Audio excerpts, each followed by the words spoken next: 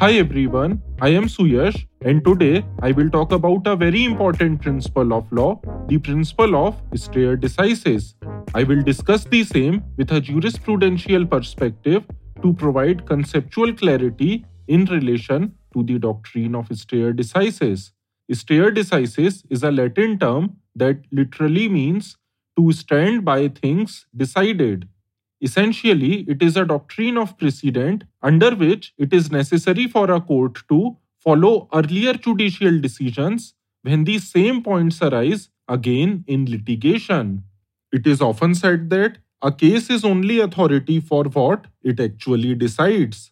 But when a point or principle of law has been once officially decided or settled by the ruling of a competent court in a case in which it is directly and necessarily involved, it will no longer be considered as open to examination unless it be for urgent reasons and in exceptional cases.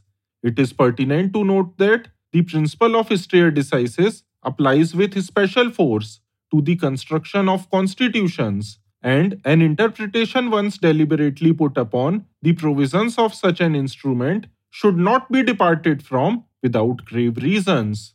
The importance of the principle of stare decisis is that it provides stability, permanence, and certainty to the construction and interpretation placed by the judiciary in relation to various laws.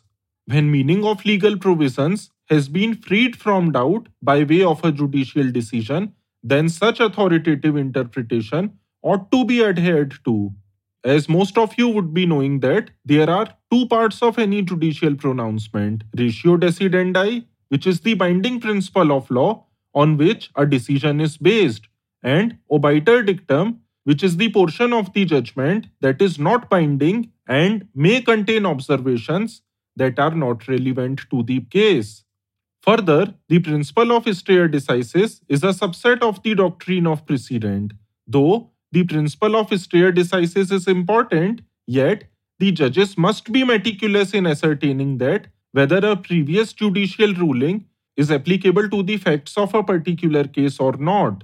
Rigid adherence to this principle may lead to injustice, and as I had quoted that a case is only authority for what it actually decides, must not be forgotten. These legal doctrines are meant to be aids to interpretation. Fulfilling the dictum of these maxims and legal doctrines can never be an end in itself. What is most important is the development of law. If by applying the principle of stare decisis, a judge feels that rather than developing the law, it would lead to a regressive approach, the judge must take recourse to other principles of interpretation and apply his mind to the peculiar facts and circumstances of the case at hand. Countless number of pages could be written on the doctrine of stare decisis, but the purpose of the present post is to simply briefly introduce the concept to the audience. Thus, I hope that the basic meaning of the doctrine of stare decisis is clear by now. Hence, I hope you enjoyed listening to the show. Thank you for listening.